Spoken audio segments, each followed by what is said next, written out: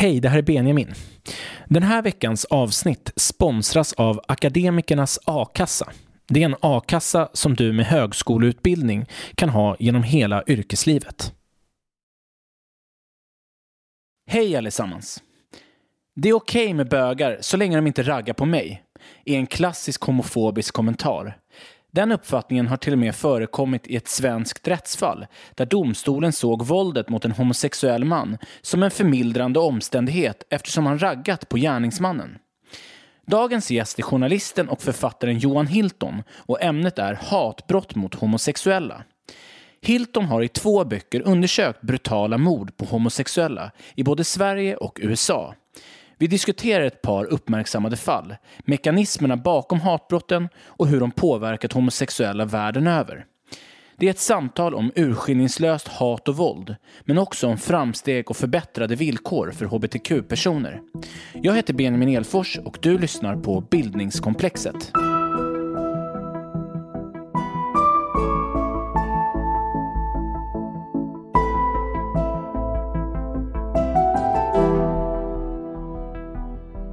Välkommen Johan Hilton till Bildningskomplexet. Tack så hemskt mycket.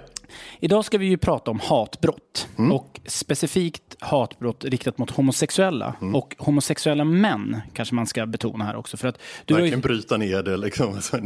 En stor fråga till ett litet konkret problem. Ja, men också ett sätt att synliggöra det väldigt tydligt. Du har ju skrivit 2 böcker, man kan säga framförallt en bok som du skrev 2005 som heter No Tears for Queers som tar upp 3 specifika hatbrott riktat mot homosexuella män. Precis. Och sen för ett tag sen så kom du ut med en bok som heter Vi är Orlando som handlar om den här tragedin i Orlando där en gärningsman gick in och sköt på ett diskotek. Det visade sig dock efteråt att det inte var specifikt ett hatbrott men det drabbade hbtq-communityt. Vi kommer att prata om det också. Jag skulle vilja att vi börjar med att prata om ett fall i den här No Tears for Queer som verkligen kröp under min hud. Johan Pettersson, en kille från Katrineholm, homosexuell man som blev mördad 2002. Kan du berätta lite grann om det mordet? Ja, Johan Pettersson var jag kommer faktiskt inte ihåg exakt hur gammal han var, sena 20-årsåldern om jag inte minns fel, en matbespisningsanställd som en kväll ute på krogen kom i kontakt med en man som sedan lockade honom därifrån och förde med sig honom till en friskvårdsanläggning alldeles i närheten av den här krogen. Skar halsen av honom och sedan stoppade ner kroppen i en dagvattenbrunn där den låg gömd i ett par dagar efteråt innan polisen hittade den. Jag minns att det som du tar upp det är att han har en ganska utpräglad, elakt, sofistikerad stil, den här gärningsmannen. Han raggar lite på honom också tillbaka. Han raggar upp honom och han går förbi ett vittne också och är väldigt demonstrativ tillsammans med Johan Pettersson. Liksom, alltså sådär som om de som om de helt enkelt ska gå hem tillsammans liksom, med sexuella, liksom, gå hem och ha sex helt enkelt. Och sen också som du beskriver Johan, det är att han också är... Han har ett lättare intellektuellt funktionshinder helt enkelt och är en ganska... De vittnen som jag pratar med och ganska gamla bekanta och så vidare berättar just att han är en ganska godtrogen person som litar på människor och som har väldigt svårt att bedöma den här formen av liksom manipulationer som man utsätts för den kvällen. Kan du berätta lite om mördaren? Vem kommer du ihåg det? I boken kallar jag honom för Theo-bomben och han kommer från en ganska trasslig bakgrund och har också ett ganska skamfilat rykte i stan, både han och personer han hänger med. Han har även en yngre bror som är en av dem som hjälper gärningsmannen med att städa upp efteråt och att täcka upp för honom, ge honom alibi. Och sen har han också uttryckt då tidigare att han gillar inte homosexuella män. Det framkommer tydligt bland vittnen också. Det här är en person som... Och även bland sms och så vidare. Alltså hans gamla sms-trafik och sådana saker också. Och du skriver också att media, när de bevakade det här fallet, så nämns inte det faktumet att Johan var homosexuell. Exakt. Det är ju en etisk bedömning som man gör och som jag menar och som i de allra flesta fall är väldigt rimlig. Det vill säga att man tar hänsyn till privatlivets helgd. I fallen med hatbrott så innebär ju det samtidigt det blir en balansgång, och som också innebär att man skriver, kanske framförallt skrev förr i tiden, om det på ett sätt som gjorde att det aldrig riktigt framgick vad det var som hade hänt. Och var i motivet bestod, vilket också skapade en väldig tystnad kring våldet mot homosexuella män.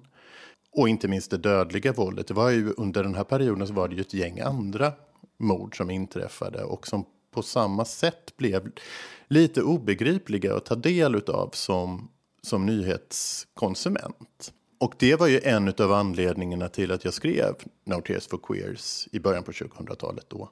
Det var just den här tystnaden. Att debatten aldrig riktigt fördes. Man pratade om hatbrott på en väldigt, väldigt abstrakt nivå. Men hur det tog sig uttryck i de här olika fallen, det var det väldigt tyst om. Vad som fanns då, det var ju mordet på Peter Karlsson i Västerås i slutet på 90-talet, om jag inte minns fel. Det var en ishockeyspelare, och det var den här första, det var då islossningen påbörjades lite grann. Det var en ishockeyspelare som mördades på samma sätt. Det är liksom nästan snarlikt det som hände med Johan Pettersson i Katrineholm. Det vill säga, han blir uppraggad utav någon på krogen, eller raggar upp någon på krogen. Eller snarare kanske tror sig ragga upp någon på krogen som följer med honom hem, och som sedan får ett sånt fruktansvärt vansinnesutbrott. Och knivhögg i Peter Karlssons fall, och jag kommer inte ihåg hur många knivhugg, jag tror att det var 69 stycken eller någonting åt det hållet. Ett sånt otroligt övervåld.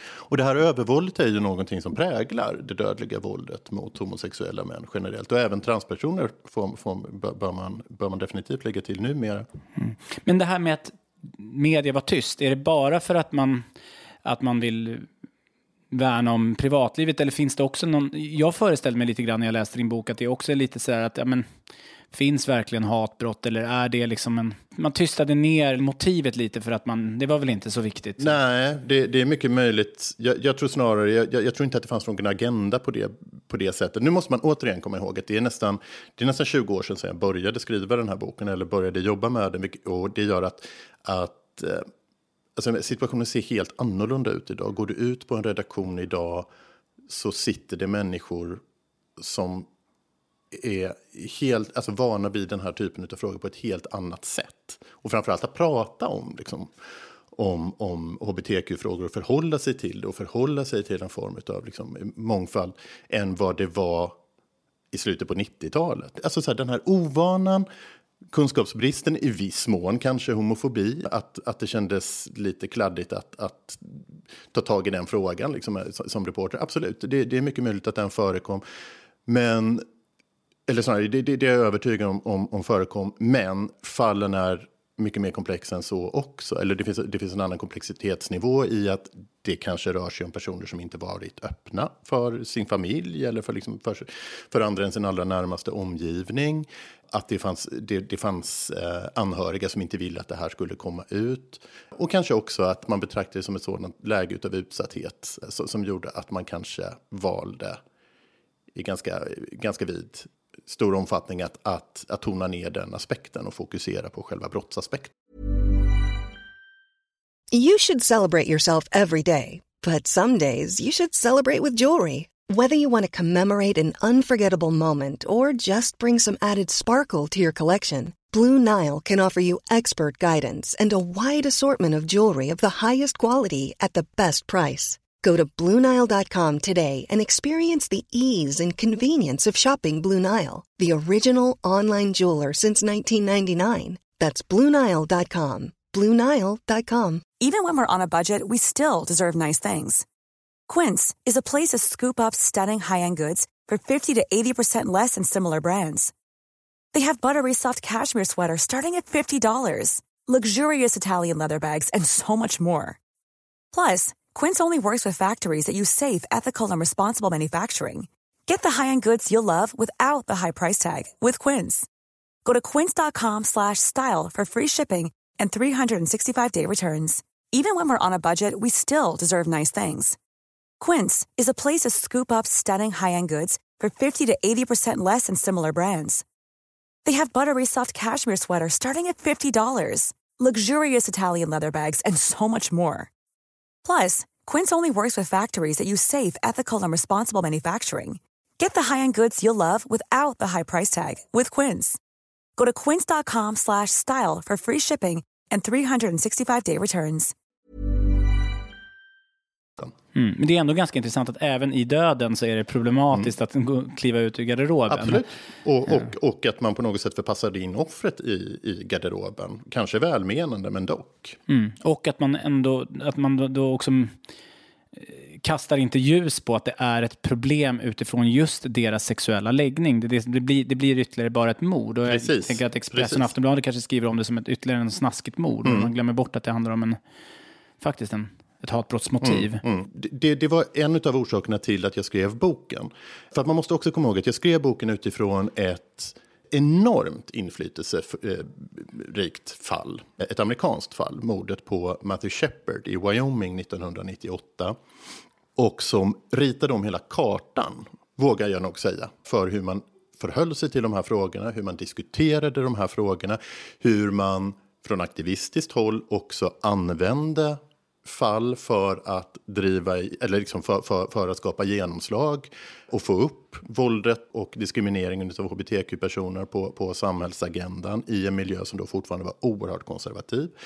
I kombination med att man i staden där Matthew Shepard mördades så gick också staden ut och markerade en solidaritet med offret och offrets familj och hbtq-communityt. Och det hade inte riktigt skett på den nivån tidigare. Och det blev en jättestor grej medialt.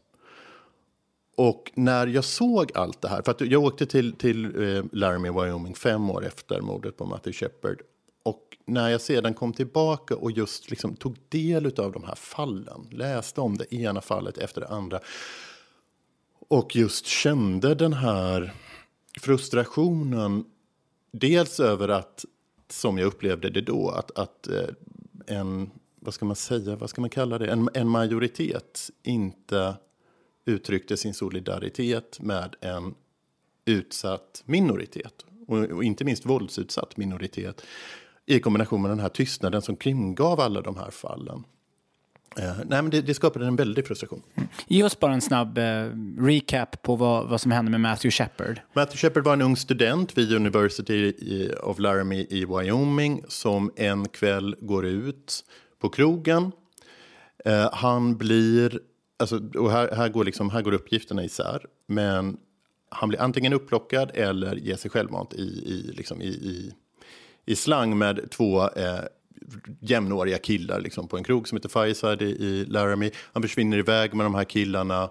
Därefter hittas hans kropp över ett dygn senare fastsurrad vid ett staket i utkanterna utav staden. Och där han har blivit våldsamt misshandlad med en pistolkolv. Jag kommer inte ihåg exakta antal slag, men det var en otroligt brutal. Han hittas liksom sönderslagen. Han är i princip död när han hittas. Sedan så ligger han på intensiven i ett par dygn och avlider sedan. Och just brutaliteten i det här fallet, men även i väldigt hög grad liksom, de här kulturella övertonerna kring det. Alltså så här att det hände liksom i en cowboystad med så tydliga kontrastpar mellan den här liksom, unga homosexuella killen och så den här våldsamma patriarkala liksom, machokulturen. Det gav ett otroligt gensvar i hela samhället, i hela det amerikanska samhället. Det i kombination med att en federal hetslagstiftning, alltså att det var en enorm debatt liksom, kring ett införande utav ett sådant, och där blev Matthew Shepard en viktig politisk pusselbit i arbetet att få igenom, alltså så här, att driva igenom den federala hatbrottslagstiftningen. Men det sände chockvågor över hela jorden. Och jag kommer själv ihåg hur jag satt och läste om det här liksom, alltså på håll här i Stockholm. Och med tiden så har det här fallet fått nästan ikoniska övertoner och i många fall också nästan införlivat sina form av mytologi nästan. Liksom. Alltså så här en hbtq-mytologi, ett martyrskap nästan. Och som precis, kommer vi säkert till senare också, precis som attentatet mot Orlando, mot Pals i Orlando, att myten blir så stark att den inverkar på vår uppfattning om vad det var som faktiskt hände. Just det. Men det som däremot står klart ändå, som jag noterar både i fallet med Johan Pettersson från Katrineholm och Matthew Shepard, är det här också uträknande sättet att man har liksom gått fram till honom, man har återigen gett honom tron om att han har ett ragg på gång här och åkt hem med honom. Han har försökt att kyssa någon i någon bil, och då använder man det. Var gärningsmannen uppger i alla fall efter. Det var gärningsmannen uppger, men att det hela tiden är det här att man har blivit så oerhört, dels att man själv har försökt lura, att man blir så oerhört provocerad av det faktumet att han är homosexuell i båda de här fallen, och att man då måste mörda någon brutalt. Men framförallt det som gick som ett credo genom alla de 3 fallen som jag skriver om No Tears for Queers, det var det här nästan spöklika formuleringen: jag ville lära honom en läxa. Jag ville lära honom att man inte stöter på heterosexuella män, vilket skapade just en väldigt intressant förutsättning någonstans. Liksom, alltså ett villkor för den homosexuella mannen. Att vara gärna... Alltså så här, man sa, jag har ingenting emot homosexuella, men jag ville lära honom en läxa. Och det är att så länge homosexuella män höll sig på sin kant, så är det en sak. Men om man på ett eller annat sätt markerade ett intresse utav den heterosexuella, så var det här i gärningsmännens ögon fullkomligt självklart att då slår man tillbaka. Då utkräver man vedergällning för förödmjukelsen det har inneburit att ha förutsatts vara en utav de homosexuella. Så att säga. Och visst var det tankesättet, det subventionerades ju även av rätten. Du nämner ett fall, och du behöver inte komma ihåg detaljerna kring det, men där hovrätten har sett det som en förmildrande omständighet här i Sverige, att man har blivit raggad på och då misshandlat. Det var fallet Peter Karlsson. Ja. Alltså så här, det var därför Peter Karlssons mördare inte dömdes till, jag vill dubbelkolla det här, men inte dömdes till mord utan dömdes till dråp. Var att man ansåg att det var en förmildrande omständighet. Samma motivering använder man ju, eller snarare försöker man ju driva i Matthew Shepard-fallet också, att det rörde sig om gay panic, det vill säga att gärningsmännen försatts i ett paniktillstånd när Matthew Shepard antagit att de här 2 männen var homosexuella, och att man då har rätten att försvara sig. Det är liksom en urgammal syn på det här med att det är okej med homosexuella så länge de inte stöter på mig. Skulle man kunna säga.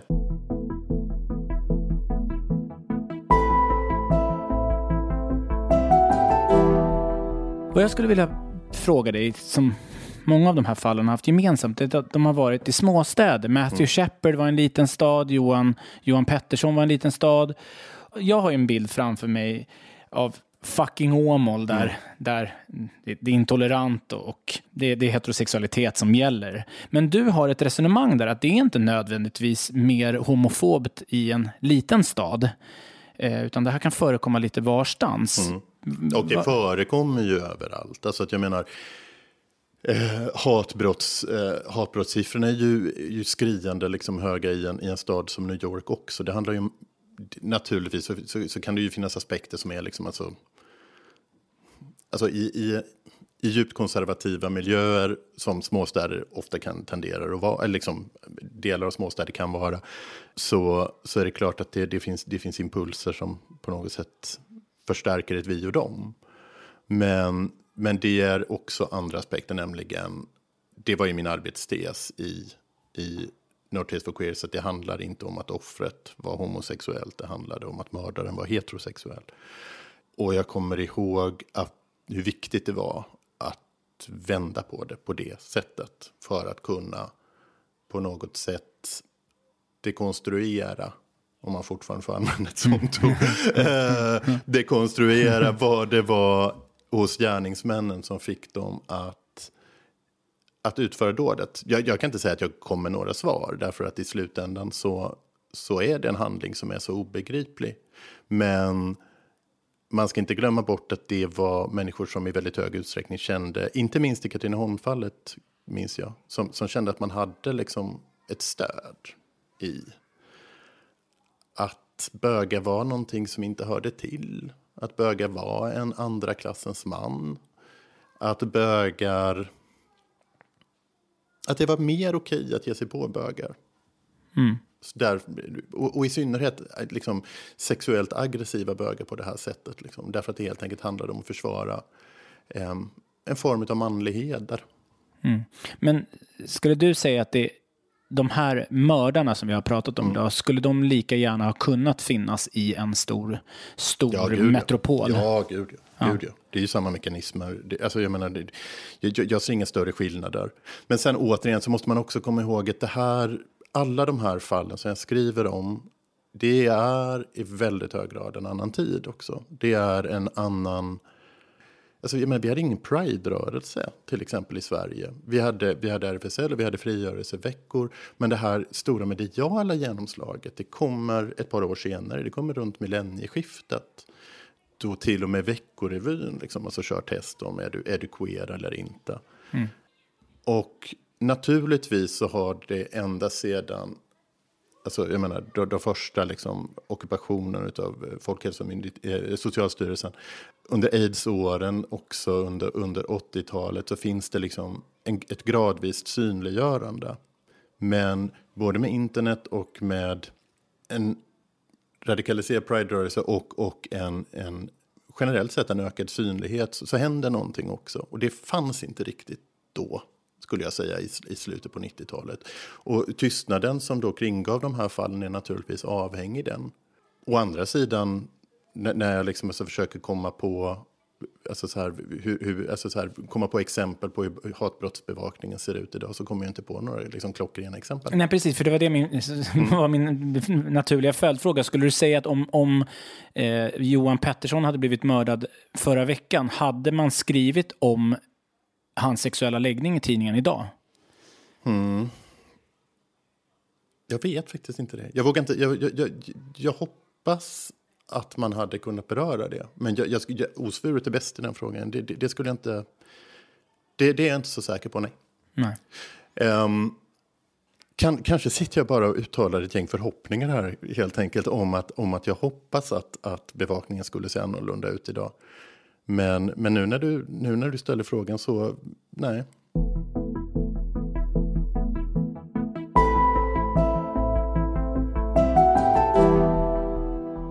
Låt oss titta lite grann på din senaste bok som heter Vi är Orlando. Den handlar ju om... Du har pratat med vittnen till den här hemska tragedin.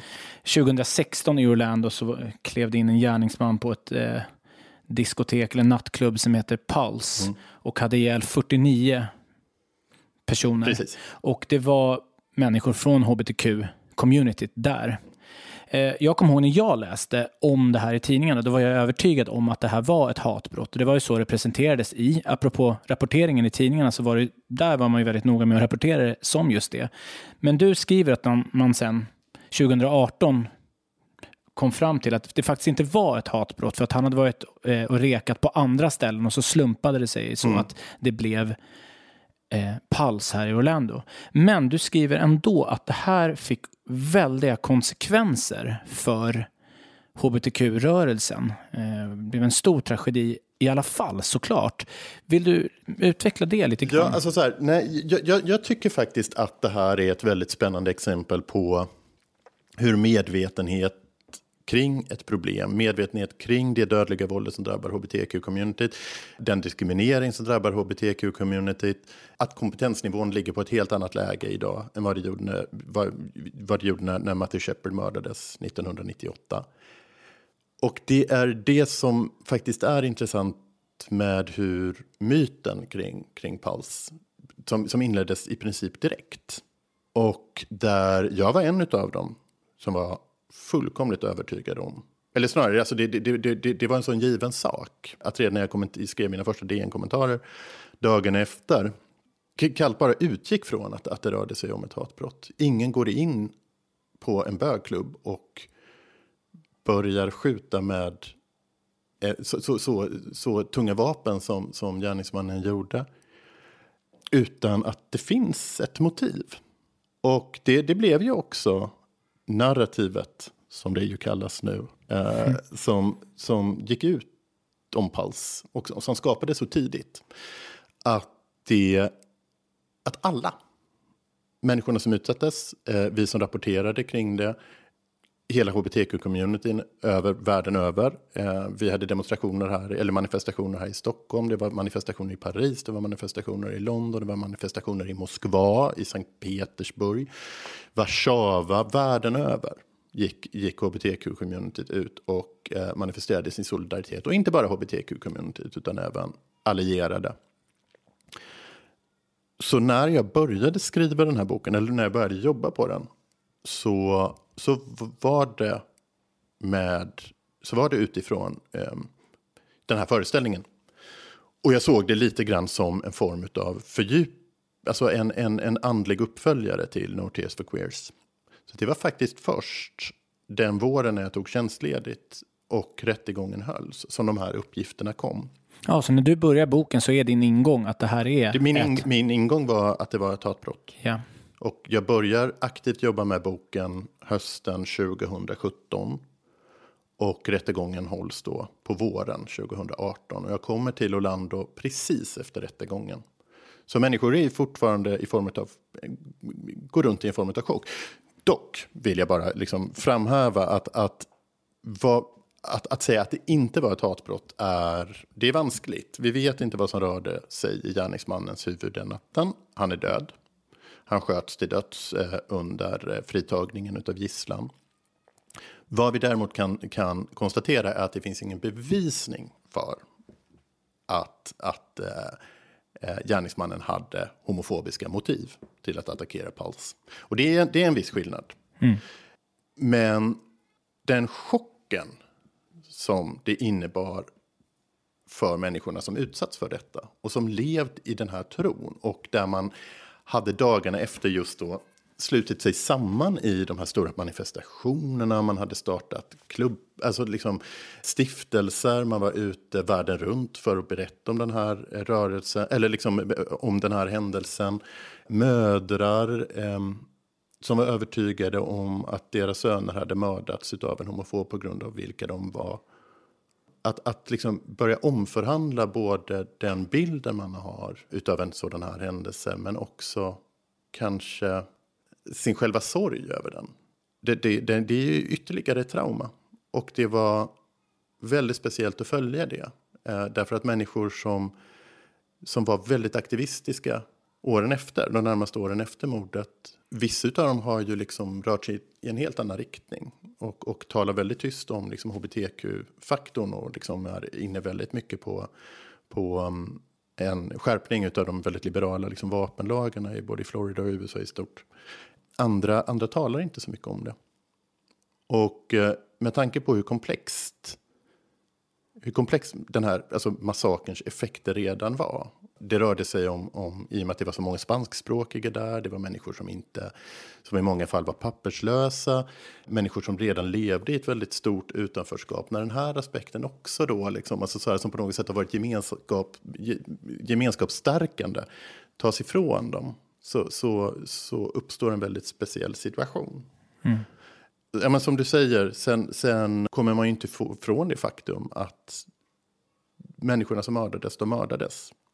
Det skedde på en hbtq-klubb. Det påverkade, återigen, människor världen över. Det blev en påminnelse om att människor fortfarande mördas världen över på grund av vilka man är. Och där Pals länge då blev en form av symbol, alltså så här en händelse som på något sätt gav, som så att säga förkroppsligade detta rent symboliskt. Liksom. Mm.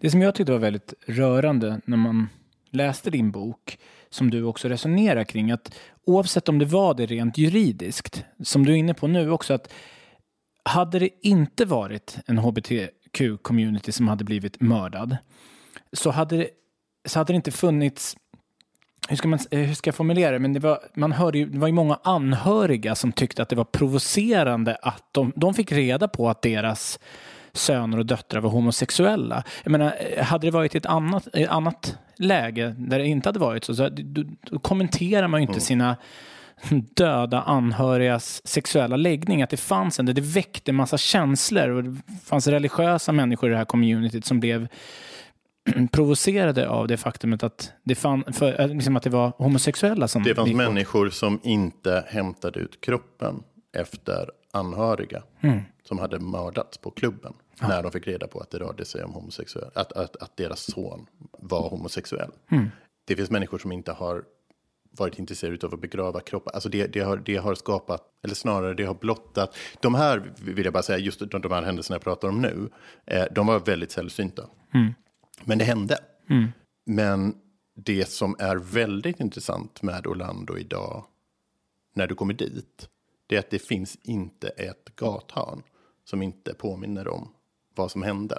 Det finns nästan inte en plats i Orlando som inte, alltså nu pratar jag om central Orlando, det vill säga downtown Orlando, där man inte på ett eller annat sätt upprätthåller inte bara minnet av de som mördades den natten, utan också att HBTQ-communityt är en del av Orlando.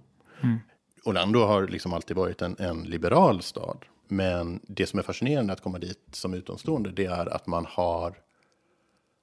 Jag kan inte komma på en stad som på samma sätt verkligen liksom har vinnlagt sig om att omfamna HBTQ-communityt och att visa att HBTQ-communityt är en del av Orlando, men också ska känna sig trygga i Orlando. Man har dragit igång liksom stora liksom kommunala satsningar där polis och krogar ingår i ett nätverkssamarbete. Liksom, alltså sådär, där om en HBTQ-person känner sig otrygg ute på stan, så kan man gå till de här krogarna som ingår i det här liksom samarbetet, där man då får liksom uppehälle medan de hör av sig till polis och så vidare, så att liksom allting ska gå tryggt och säkert till. Alltså, med andra ord, jag är lite orättvis när jag säger att det väckte massa homofobi. Det kanske det gjorde, men det var en perifer del av... Det var en perifer, alltså, och det är viktigt att poängtera att det väckte hat också. Det kom dit liksom alltså, en fullkomligt vettvillig kristen organisation, och kan inte ens nämna namnet på dem. Jag vet och som har gjort en grej, liksom, och de gjorde sig kända efter mordet på Matthew Shepard, för de dök upp där också. De har gjort det till sin grej att förfölja sörjande till homosexuella och transpersoner som har dött i olika vidriga dödar, och demonstrera på begravningar och så vidare. Och de kom naturligtvis, som flyger till skit, kom de också till Orlando och demonstrerade där. Men då gick också hela stan ut och helt enkelt ställde sig i vägen för dem. Alltså man klädde ut sig till vingar. Det var ett initiativ som startade i Laramie, Wyoming 98 efter Matthew Shepard. En änglaaktion liksom, alltså där man har så stora vingar så att man döljer demonstranterna. Och det var vad man gjorde i Orlando också. Det rörde sig återigen om tiotusentals människor som gjorde detta, alltså för att sörjande i fred skulle kunna gå till kyrkan och hålla begravningsceremonin, alltså jordfästningsceremonin för sina anhöriga. Skulle du säga att den här händelsen i Orlando har påverkat HBTQ-rörelsen i Sverige? Det skulle jag nog säga. Alltså därför att den finns kvar i medvetandet. Som en påminnelse om hur utsatt communityt är. Sen vet jag inte om det är direkt applicerbart på svenska förhållanden. Det är det naturligtvis inte. Därför att vi inte har de vapenlagarna, och därför att vi inte liksom... Sociologiskt ser det helt annorlunda ut här. Men hatet mot HBTQ-personer från vissa enskilda personer, även om solidariteten är så väldigt mycket större och acceptansen är så väldigt mycket mer, liksom, mer genomgripande än vad de var tidigare, så finns det fortfarande enskilda personer som är farliga.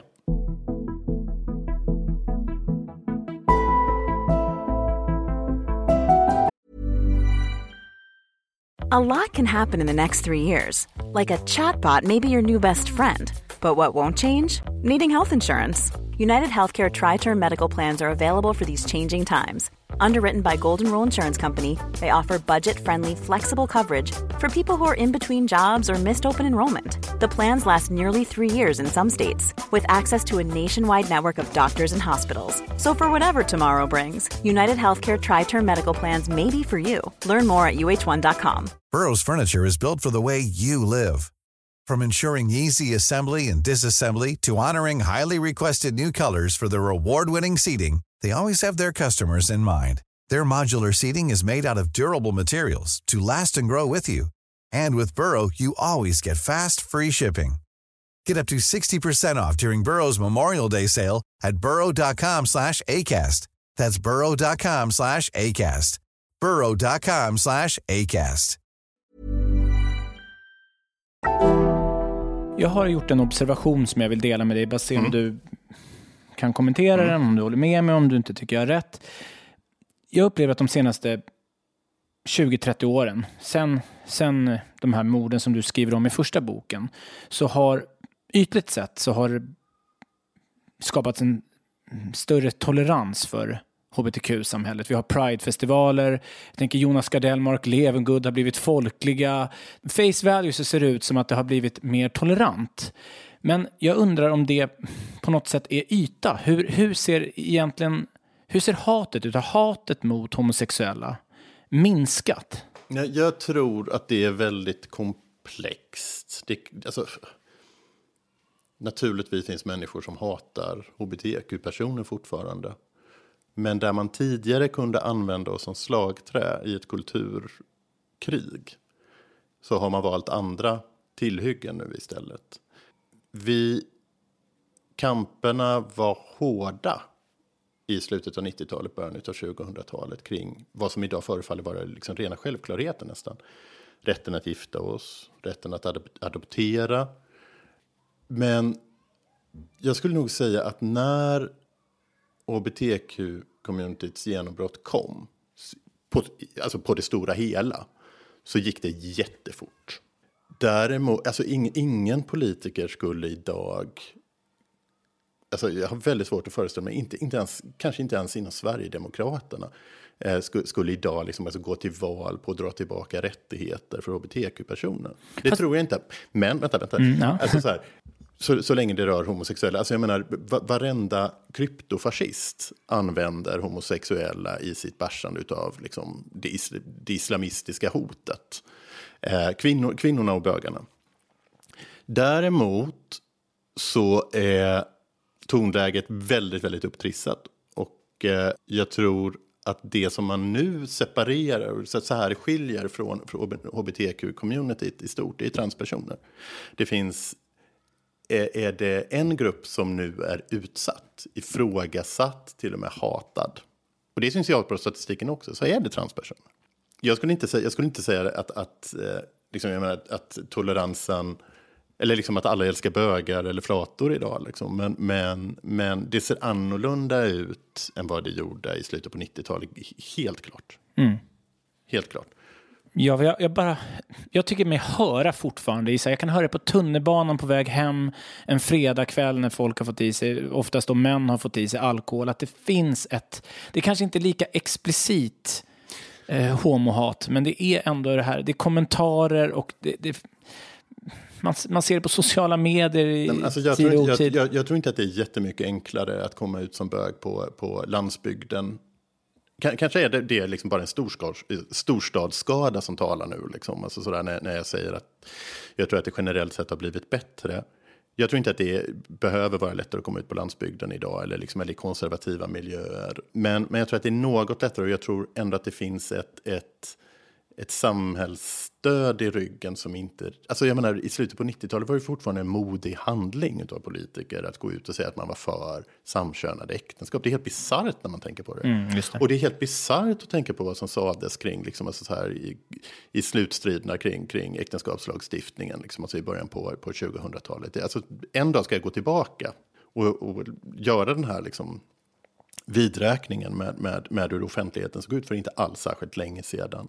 Men jag tror ändå på det stora hela att det är lite annorlunda. Och vad som faktiskt är intressant just med No Tears for Queers var att ett par år efter den kom ut, för jag föreläste om den här boken ganska länge.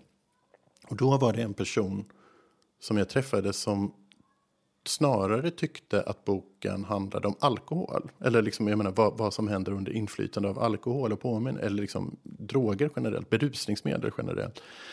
Och just påpekade att alla de här fallen alltså, var indränkta i alkohol och i andra berusningsmedel. Och det finns en poäng i det där. Liksom, att det är så starka krafter som triggats igång också under inflytande utav liksom, under berusning. Precis, men det är väl som den här klassisk, alltså mäns våld mot kvinnor. Eller jag tänker på Hagamannen, den våldtäktsmannen som härjade i mitten på 00-talet, där det också handlade om, det var ju brutala våldtäkter han gjorde, men det var alltid under kraftig alkoholpåverkan. Men det möjliggör de här underliggande tendenserna. Eller blir de åtminstone om inte annat en förevändning för att leva ut de där sidorna. Exakt. Du nämnde tidigare att ingen politiker idag skulle gå till val med att dra tillbaka hbtq-rättigheter, men inför vårt samtal så läste jag en artikel i Aftonbladet där en RFSU-representant, det var någon kartläggning de hade gjort, eller det var i alla fall en kommentar över partiernas hbtq-politik, där man ser just hos Sverigedemokraterna att man vill till exempel att Pride-flaggan inte ska hissas i vissa kommuner, och man drar tillbaks sån typ av sexualundervisning i skolan och sånt. Vad tänker du kring det? Nej, men absolut, så är det ju liksom att det är en form av testballonger som skjuts upp ute i kommunerna. Det är ju ingen hemlighet heller liksom att Sölvesborg till exempel och att man vill ha och att man har lagt Pride-flaggan där. Ja, alltså så här återigen liksom, saker och ting kan gå så himla fort. Vindar kan vända naturligtvis. Jag säger inte att våra rättigheter är huggna i sten på något sätt. Det gör jag verkligen inte. Men idag, utifrån hur det ser ut idag, så ser jag liksom, jag ser inte den här starka tendensen. Och jag ser liksom inte ens den som politisk rörelse riktigt. Jag menar, kom ihåg då också att i slutet på 90-talet så var det liksom, jag menar, vem som helst kunde liksom, alltså så här, jag kommer ihåg det här liksom, alltså därför att jag satt liksom på middagar med personer som var nära och som liknade alltså bögbröllop vid pedofili och tidelag och så vidare liksom, alltså så här, och det har jag väldigt svårt att tänka mig, alltså så här, jag menar, jag har svårt att tänka mig att en människa som Jan Boväng som från Ny Demokrati skulle kunna gå upp i liksom i plenisalen liksom, och göra liksom sena rörelser med händerna. Liksom, det här klassiska som han gjorde, liksom, slog pekfingrarna mot varandra och sa att det här funkar inte. Det är pekfinger i, liksom, alltså i den här liksom, cirka. Alltså, så här, det är så alltså, jag menar, det är så svårt att föreställa mig. Jag säger inte att det inte kan ske, men jag har svårt att se det idag. Liksom. Vi är medborgare på ett annat sätt idag än vad vi var då. Johan Hilton, ett stort tack att du kom till podden. Jag tycker det är roligt att vi har kunnat fått se ihop dina 2 böcker här. Ja, det är väldigt kul att vara här.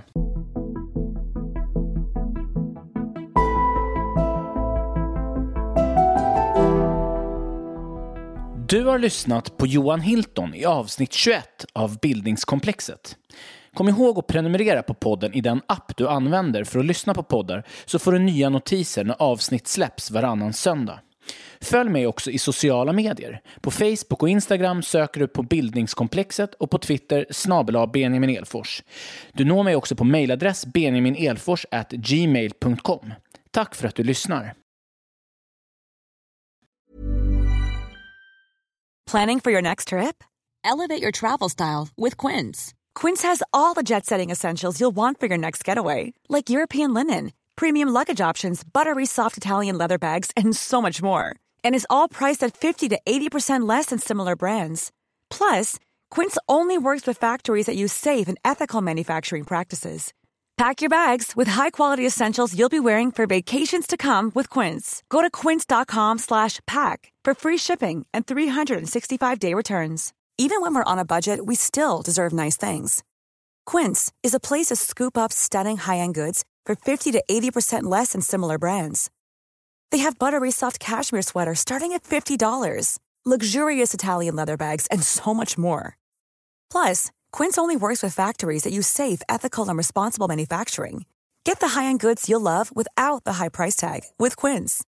Go to quince.com/style for free shipping and 365-day returns. Det här avsnittet sponsrades av Akademikernas A-kassa. För att bli medlem, skriv akademikernasakassa.se/bildningskomplexet i din webbläsare eller sök på Akademikernas a-kassa på Google.